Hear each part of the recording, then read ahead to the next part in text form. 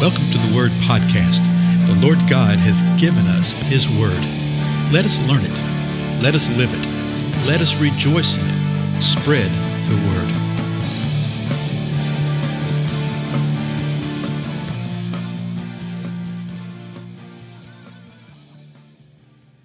Blessings, everybody. This is Dale. Thank you so much for gathering together with me.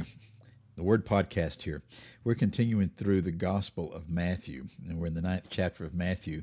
And we're going to look at this account today and do what we've done previously right here, because it's just so beneficial to do this.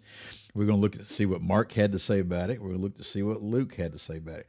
As a matter of fact, Mark and Luke really flesh out a couple of points that you're not quite sure about in Matthew. So we'll see this over the next 3 episodes, okay? So this is Matthew chapter 9, verse 9. Let me see here. As Jesus went on from where? Well, I guess the previous account that we had just seen, where he had healed the paralytic. He saw a man called Matthew sitting in the tax collector's booth, and he said to him, "Follow me." And he got up and he followed him. Okay. So what gospel are we reading right now? Yes, we're reading the Gospel of Matthew. And here Matthew is talking about a man named Matthew. Yeah, it's himself. He's talking about himself. And so I think that's one reason that he doesn't give quite as much detail over a couple of things, okay, as we see in Mark and Luke, because you don't brag about yourself. And I'll show you how this is in just a moment. But what did Jesus do? Jesus comes up to him. He's going along, he's traveling along, and he sees him. And he passes by and he looks at him, and Matthew is sitting in the tax collector's booth, which means he is a tax collector, a highly despised trade at this time and at that time too. And so Jesus looks at him and says, "Follow me." And, I've mentioned this before, but for years and years, particularly when I was growing up and everything, when I would read these passages, I just thought these were cold calls, okay? I just thought Jesus was just walking through and nobody had ever heard him before. Matthew looks up, never seen this guy before, and Jesus says, "Come and follow me." When you see the accounts, when you see the background of everything, no, not at all. Matthew would have known about Jesus and would have heard about Jesus. More than likely, Matthew's mindset was he would have nothing to do with me because I'm a Jew in cahoots with the Romans taking money from the people of the Lord. So when Jesus looks at him and says, "Follow me," Matthew was dumbfounded. What did he do? He got up and he followed him. He got up and left his tax collector's booth right there. Verse 10. Then it happened that as Jesus was reclining at the table in the house, behold, many tax collectors and sinners came and were dining with Jesus and his disciples. So we see that Jesus is somewhere at some house. Well, we're not sure who it is until you read the other Gospels. So let me just touch on this without getting too far ahead of ourselves. But I do want you to see what's happening.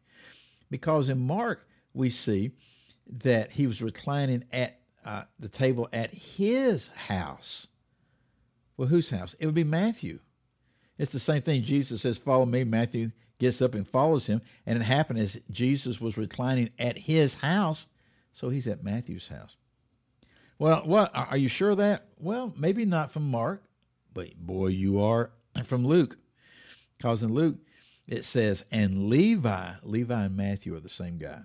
Okay, Luke calls him Levi. Levi gave a big reception for Jesus in his house. Oh, so Matthew is given a large reception. Why do you give a reception for somebody? To introduce him to everybody else, to make him known, to have an opportunity to gather where people can break bread together, where they can drink together, where they can talk, where they can listen, where they can get to know one another. Matthew wasn't bragging about himself in his gospel, but Luke would brag about Matthew about that. It's really sort of a picture of how we're supposed to be with each other, is it not? So back to Matthew, verse 10. Then it happened that as Jesus was reclining at the table in the house, Matthew's house, big reception, behold, many tax collectors and sinners came and we're dining with Jesus and his disciples. So Jesus is there with his disciples.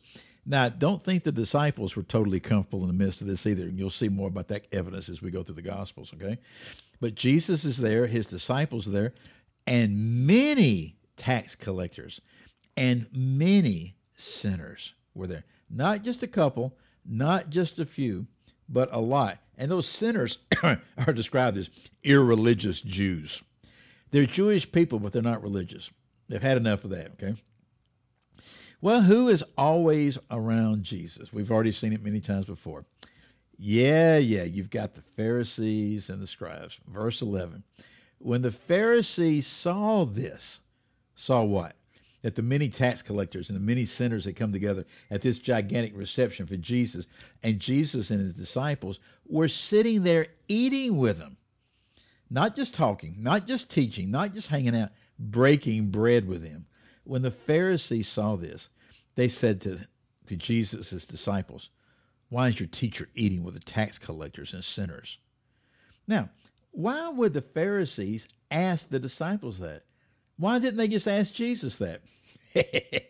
Well, they'd already had a couple encounters with Jesus, and it didn't turn out well for them. So now they're doing just what Satan always does, just what wild animals do. When a wild animal is going after, I don't even know what, when a group of lions, let's say, is going after a particular animal, they go after the younger ones, or they go after the older ones of the flock. They go after the weaker ones. So here the Pharisees, they're going to go to the disciples and ask these questions, okay? Satan did the same thing in the Garden of Eden when he asked Eve, did God really say? That mindset. But listen to this, verse 12. But when Jesus heard this, when he heard this question that was asked, when he knew this question was asked, he said, "It is not those who are healthy who need a physician, but those who are sick. But go and learn what this means. I desire compassion and not sacrifice. For I did not come to call the righteous, but the sinners." Boy, Jesus put them in their place. He says, you know what? It's not the healthy ones who need a physician. It's those that are sick. And he says, but you need to go learn something. And he quotes two scripture passages from the Old Testament, which these guys would have known backwards and forwards, right? And he says, I desire compassion. We think that probably comes out of Hosea 6:6, which says, for I delight in loyalty rather than in sacrifice, and in the knowledge of God rather than burnt offerings. He's telling them, hey, you need to learn how to put into practice this stuff that you profess. You're just hanging on to your burnt offerings and everything, but there's a lot more to it. It's not just that you need compassion and not just sacrifice. How do you think they responded to that? Well, we'll see later on. All this is building up to the point they finally decide, we got to kill this guy. Okay? But Jesus tells him point blank at the end of Matthew, and he says the same thing at the end of Mark, in Luke, as we will see, that I did not come to call the righteous, but sinners. Jesus came to call the sinners. Well, what about the righteous? Well, the righteous, if you're righteous, they would follow him because they would acknowledge him as being the Son of God. But Jesus is saying, I have come to call the sinners. And guess where he's going to be? He's going to be with the sinners. You know, we need to examine ourselves. We need to examine our lives. We need to examine everything we do in the name of the Lord and in his kingdom.